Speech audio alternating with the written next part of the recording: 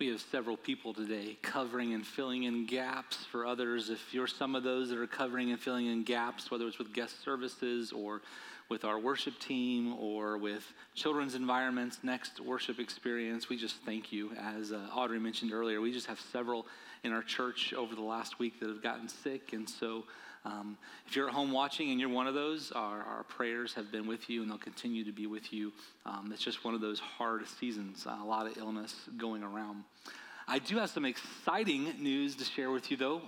We, on Christmas Eve and the week leading up to Christmas Eve and the week after Christmas Eve, we're collecting a very special offering to go directly to those in Kentucky who are affected by the tornadoes.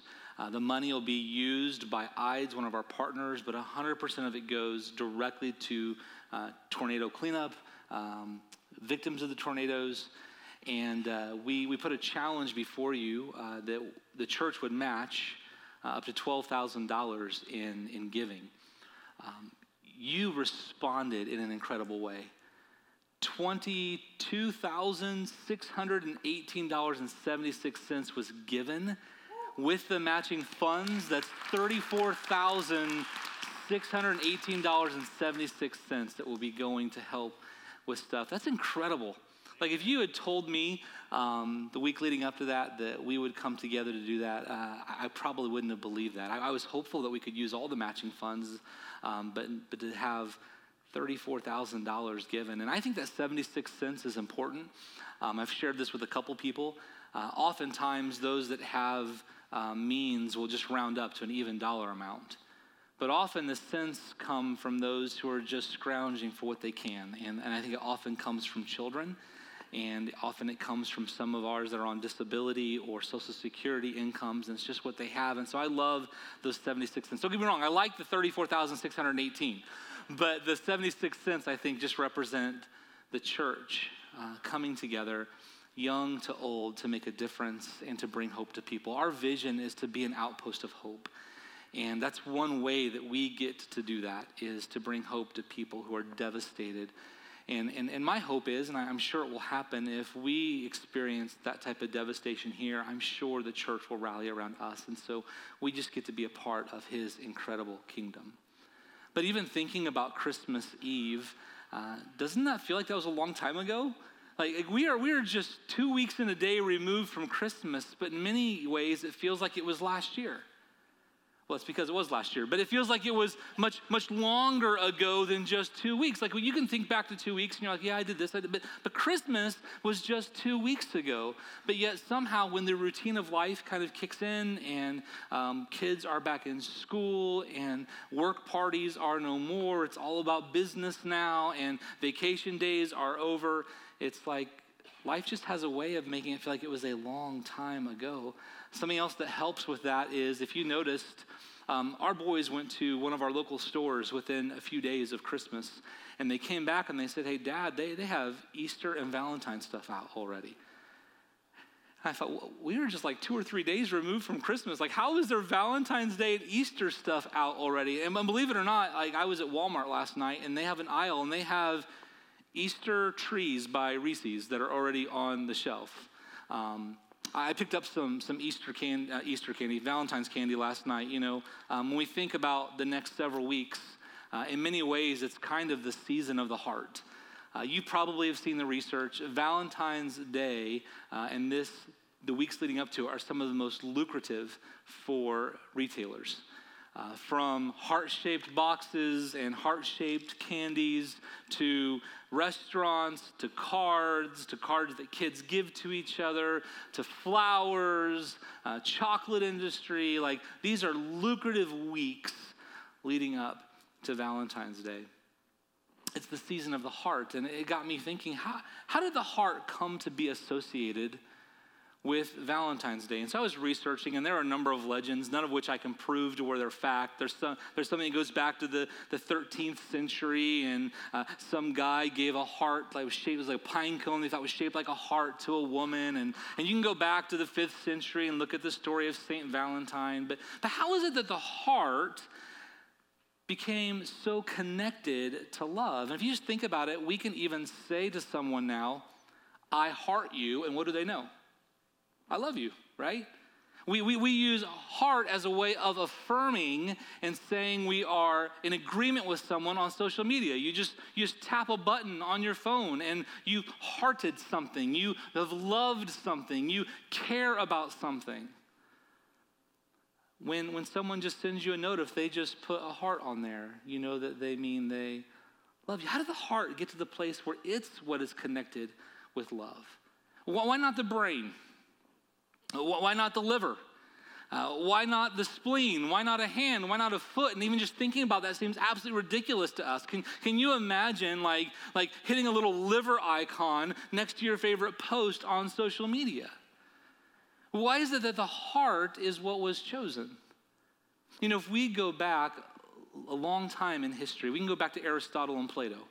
And Aristotle and Plato, two philosophers, wrote about the heart as this place of decision-making, as this place where conviction and desire is born, and kind of what comes before our actions, like something happens in the heart. Why? Why do we look at the heart this way?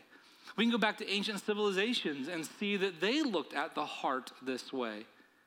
And here's what we find out is that even in our earliest civilizations, as people had health issues, and people got sick and people died, when people would try to find out why and they would open up the human body, they found this organ right near the center of the body with all these blood vessels and arteries. And they could see that there was something about this organ that dictated what happened in the rest of a human body.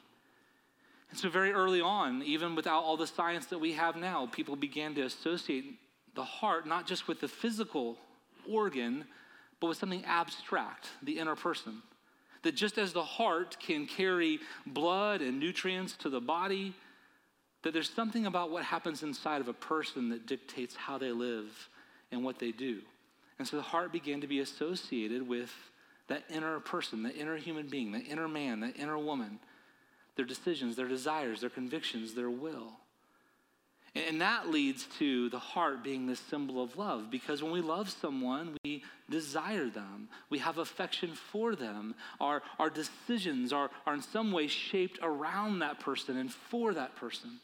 In fact, I would submit that most of the time when we think of the heart, the very last thing we think of is the physical, actual organ that pumps blood to our bodies. We talk about having a broken heart, and we don't mean that physical heart has been broken in two pieces. We mean that there's something about who we are inside that's hurting. Maybe it's grief, maybe it's a breakup, maybe it's a divorce, maybe it's some other hardship. We lost a job and our hearts break.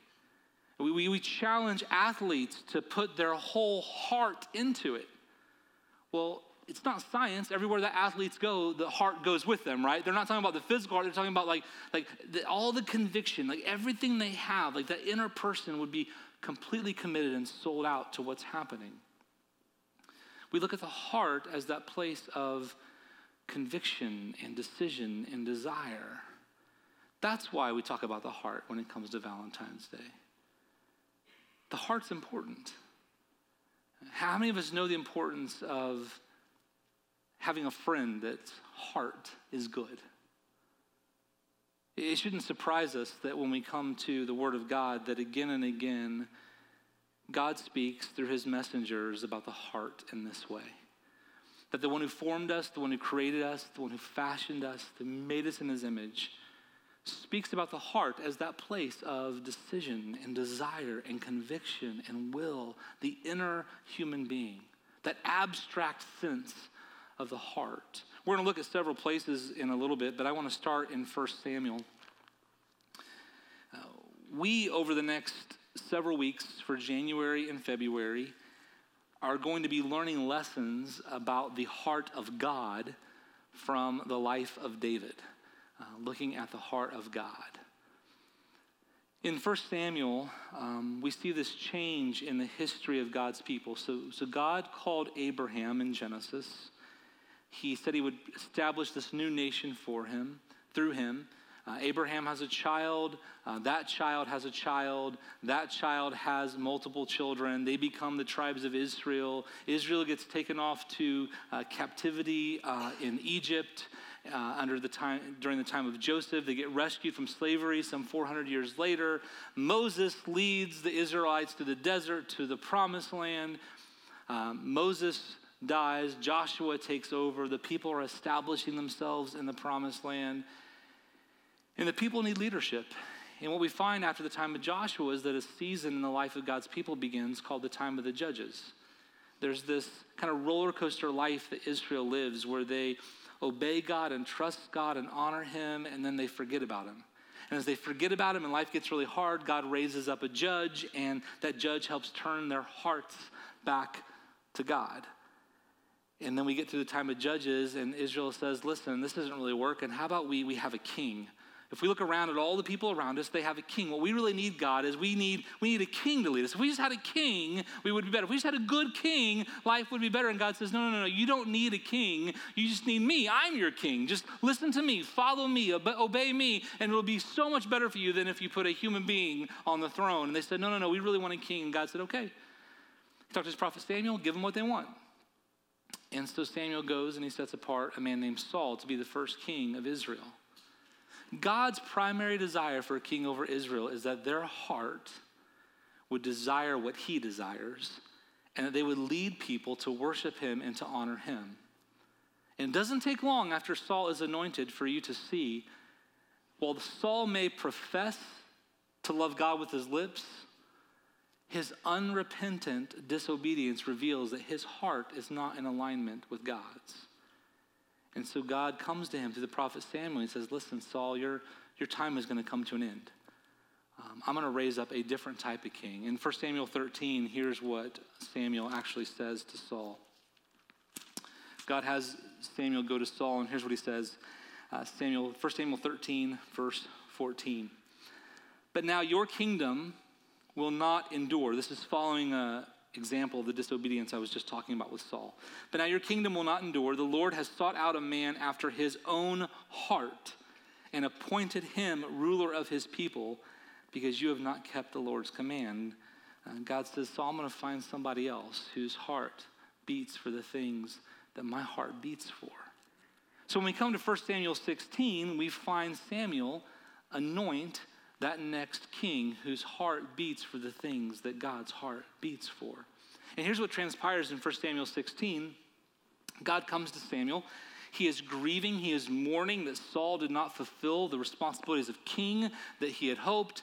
And God says, Samuel, enough crying over Saul. It's time to go. Go to Bethlehem, find Jesse.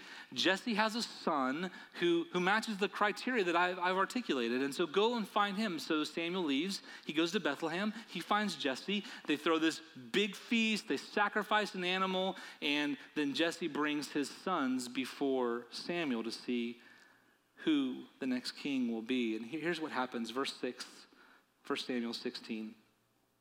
When they arrived, Samuel saw Eliab and thought, surely the Lord's anointed stands here before the Lord. There was something when Samuel saw Eliab, and we'll know what that is in just a moment, that made him say, oh, now that's king material right there.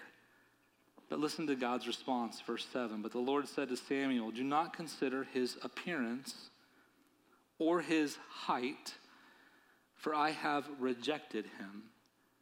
If you were to go back to when Saul was selected as king, one of the things we're told is about how big and tall the stature of Saul.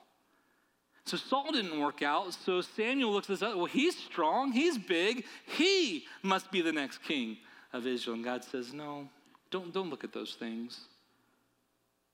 The Lord does not look at the things people look at. People look at the outward appearance, but the Lord looks at the heart. The heart is important to God. Samuel sees these sons of Jesse, and the first one is strong. He's tall, like he's a powerful king. And God says, no, I don't see what man sees first. Man's always captivated by what they see on the outside. But I want to know what's on the inside. Man judges by what he sees on the outside. You know, we have the phrase, don't judge a book by its cover, but what do we all do when we go to the bookstore and we go to the library? We want to see a good cover, right? We are trained to look at the outside, because I don't look at the outside. I look at the heart. I told you a few moments ago that the scriptures are full of this example of God looking at the heart, God being concerned about the heart. Here's just a few. Genesis chapter 6, verse 5. God has created the heavens and the earth. Adam and Eve have fallen into sin. God is rebuilding and moving towards his great end in Jesus. And there's this indictment on the human race in Genesis 6, verse 5. It grieved God that he saw that every inclination of the human heart was only evil all the time. God looks out at the human race and he says that when he looks at them, something is rising to the surface, that their hearts are aligned with evil. He's concerned about the heart. Fast forward to another chapter 6, verse 5. Deuteronomy chapter 6, verse 5. Hear, O Israel, the Lord your God, the Lord is one. Love the Lord your God with all your heart and all your soul and all your strength. And we look to the time of the kings. It's not just Saul and David where we see this issue with the heart. Solomon, David's son, we hear about his heart. In fact, we hear that Solomon's wives that he took from all these other kingdoms with his influence turned his heart away from God. And then we see a recurring theme in the lives of the kings, that most of them, we learn that their hearts turned away from God. There are a few, Josiah, Hezekiah, among a handful of others, whose hearts seek the Lord. Move into the time of the prophets as God is speaking out against Israel and challenging them. And again, the heart rises to the surface. Here are a couple famous words of some of the prophets. Jeremiah 17 and Ezekiel 36. Look at Jeremiah 17 first. Again, just seeing that God is concerned about the heart, this place of desire and conviction, and this place where decisions come from.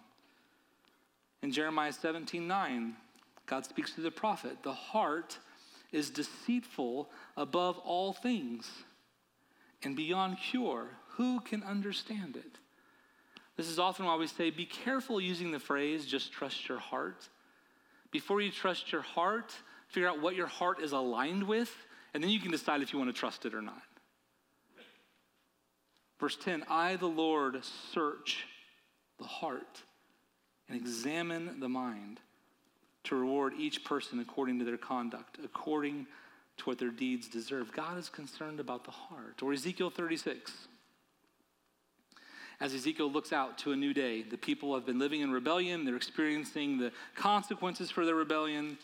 And God looks out to a new day. Ezekiel 36, verse 26. Here's the promise of God. I will give you a new heart and put a new spirit in you. I will remove from you your heart of stone, that calloused, hard heart, and give you a heart of flesh, soft, moldable, pliable, to align with me. And I will put my spirit in you and move you to follow my decrees and be careful to keep my laws.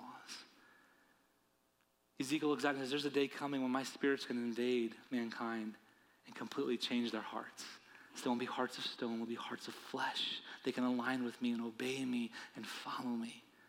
God is concerned with the heart. And it's not just what we see in the Old Testament. You can flip into the pages of the New Testament and you can hear Jesus himself say, you've heard that it was said, here's the greatest commandment, to love the Lord your God with all your heart, soul, mind, and strength. Jesus, in fact, in Luke chapter 6 tells us how important the heart is, and we'll read that in just a little bit, where he talks about that what comes out of a person, specifically what comes out of their mouth, is reflection of what's gone into their hearts, that place of decision making, the influences that haven't had an effect on their lives. We can fast forward to Acts, the days of the early church. Jesus has ascended. The early church, Jesus' Spirit is living in them, working out his purposes like he's working out in us. And here's what we hear about the Spirit of God in Acts 15, verse 8. The heart of God. God, who knows the heart, showed that he accepted them by giving the Holy Spirit to them. God knows the heart. We can look into the words of Paul, who talks about the importance of the heart. Here's the point. God cares about the heart. God is most concerned about the heart. Go back to 1 Samuel chapter 16, verse 7. Man looks at the outward appearance, but God looks at the heart. We are entering into this series looking at the heart of God. And the first few weeks of this series are concentrated on seeing his heart for humanity. And when we look into the life of David, what we can see here is, as it pertains to humanity, is that God is most concerned with humanity's heart. God is most concerned with your heart. But why is this such a challenge? For the very thing that God convicts Samuel of is that so often as people, we're concerned with what we see. We're most concerned with what's on the outside. Just think about your life and the lives of others that you know. How much effort, how much money, how much time do we spend trying to portray a certain image to the world? How often have we made selections of friends, other types of relationships? How often have we hired someone more for what they look like than who they are? And anyone who's employed people and had to let employees go knows the dangers of hiring someone just because they look good. I always think when I hear this of the words I heard from a professor in Bible college is that the ugliest people make the best preachers, and so I have prayed to be as ugly as I possibly can be. But how often do we look at the outside first? How often are we more concerned with our own image than the image of God that's being shaped and formed within us? In our world that loves its Gucci and its Louis Vuitton and its Yeezys and its Supreme and its Nike and its Hollister and its Abercrombie, and the list goes on and on. We so often think that what's on the outside matters most. But God says, no, it's what's on the inside. Do you understand that God cares far more about our heart than what you wear? God cares far more about your heart than where you vacation. God cares far more about your heart than what you drive. God cares far more about your heart than the handbag that you carry. God cares about your heart. Do we care about our heart? Do we know it's the place that from which all life flows, as the writer of Proverbs 4:23 tells us? This is what drew God to David. In Acts chapter 13, we have this beautiful statement about David. I choose Acts 13 because it's nearly 1,000 years after David had lived. So just think a minute. A person lives, and then 1,000 years later, this is what they're remembered for. Like, what will you be remembered for 10 years after you die? What will people say about you? 1,000 years later, this is what Paul is telling people about David. Acts 13:22. After removing Saul, he made David their king, and God testified concerning him, I have found David, son of Jesse, a man after my own heart. He will do everything I want him to do. 1,000 years. David is dead. He is buried. His bones have decayed into dust. And yet what he's remembered for is that his heart chased after the things of God.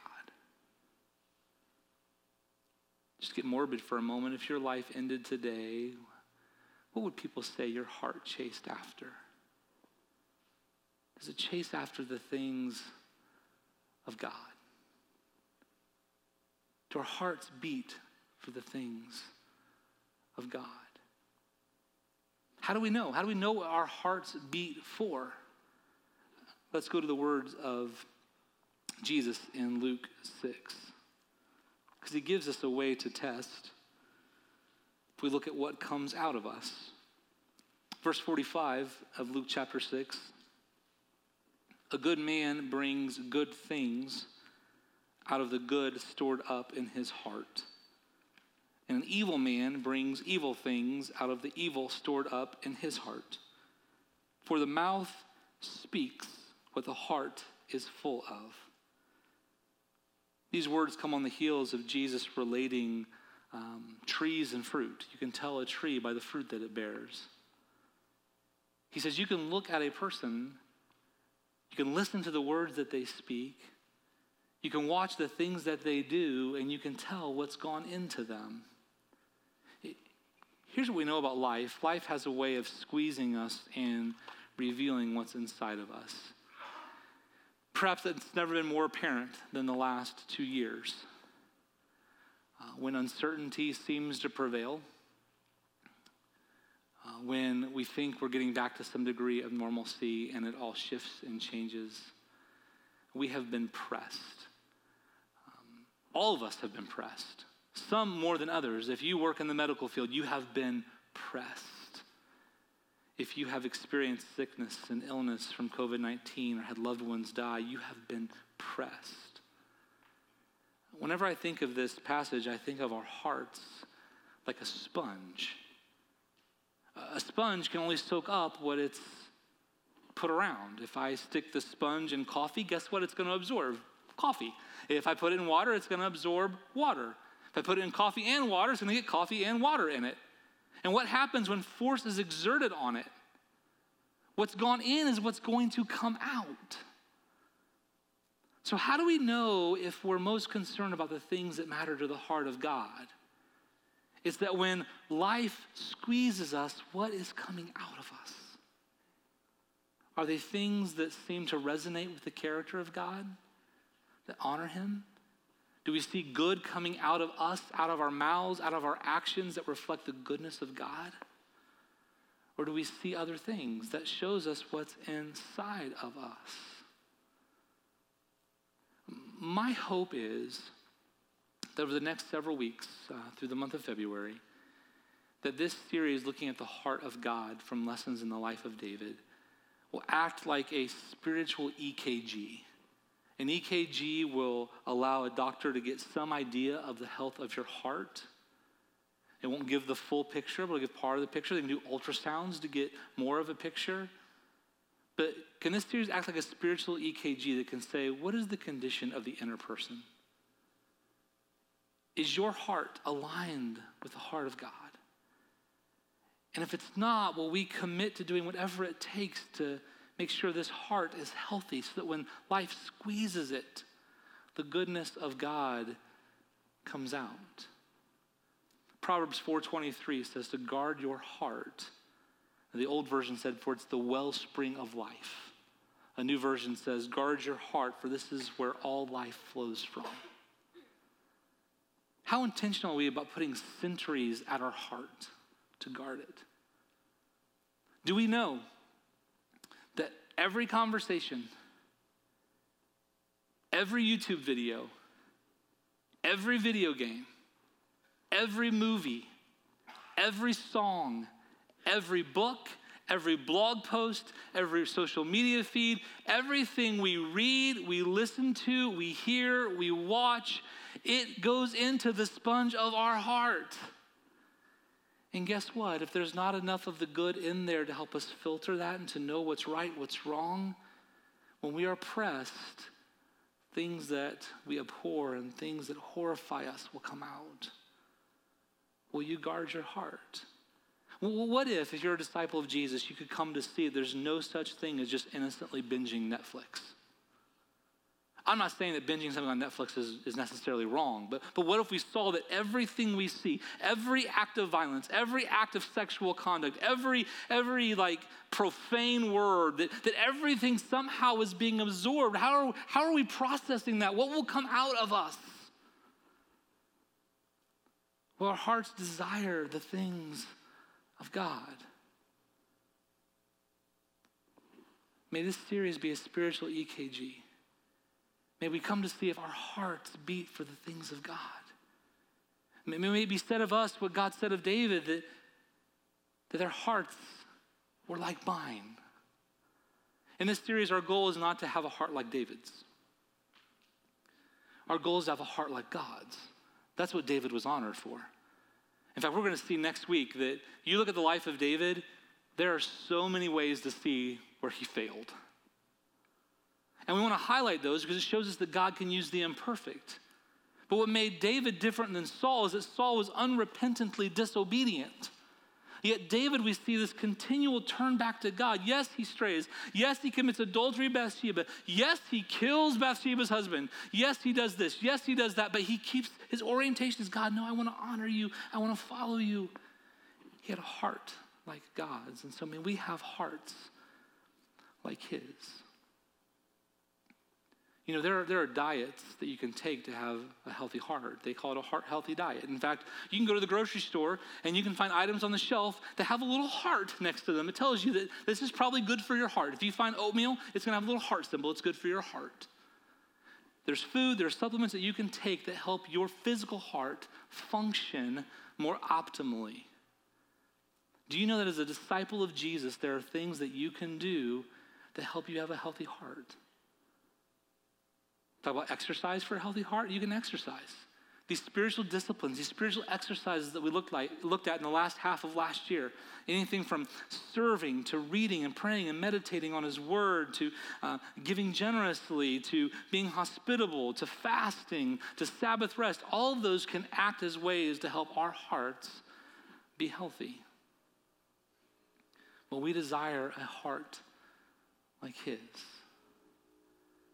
Again, if you're a disciple of Jesus, if we know that his heart desires for the human heart to be like his, will we desire for the world to experience his heart? Will we see that as we go to the stores, we go to work, as we call our friends and our family members, that we have opportunities to reveal to them the heart of God, that they might desire his very best in their own life?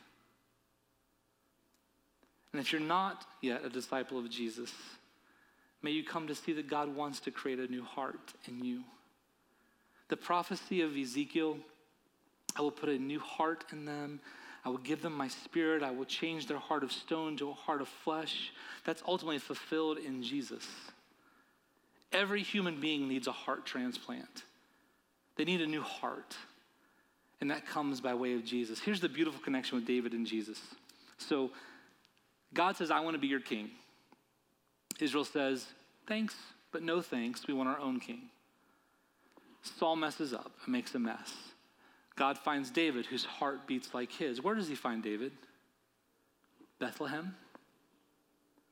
What does he promise to David later in his life? That there will be one to rule on his throne forever. A perfect king. And that's what's so often anticipated in the prophets.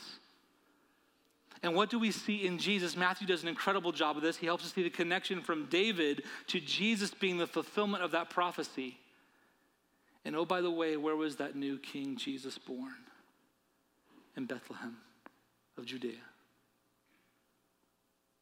Jesus reveals the perfect heart of God. He's called the Son of David, the Son of Man. And he comes and he offers to every human being a chance to be made new. If you are not yet a disciple of King Jesus, he offers that opportunity to you to have your heart changed. I know that you're haunted sometimes by shame. I know that your past seems to catch up with you. I know that there are things that you have likely done that you think no one could forgive you of, but hear the truth of God to you today that Jesus can change all of that. That he takes you just as you are. He creates a new heart in you. He takes that heart of stone, he makes it a heart of flesh, and he allows you to pursue the things of God so that when people and life squeeze you, good things come from you. If you'd like to know more about that, Kurt shared with you some ways. You can scan the QR codes, you can fill out physical cards, you can email us, connect@LebanonChristian.org. You can come up to the front of the room, and I'm happy to pray with you and talk with you and start that conversation. But let's be people who see God's heart for humanity, that our hearts would desire the things of God. Let's pray. God, thank you. Thank you for your love and your goodness. God, thank you for your truth. And I am just continually amazed and in awe. One, that you create us and you pursue us even though we fail. But God, you're willing to help our hearts be transformed to reflect yours. God, would you today, and would you in the weeks ahead, help us grow to have hearts like yours. May our hearts reflect the heart of you, our God. In Jesus' name.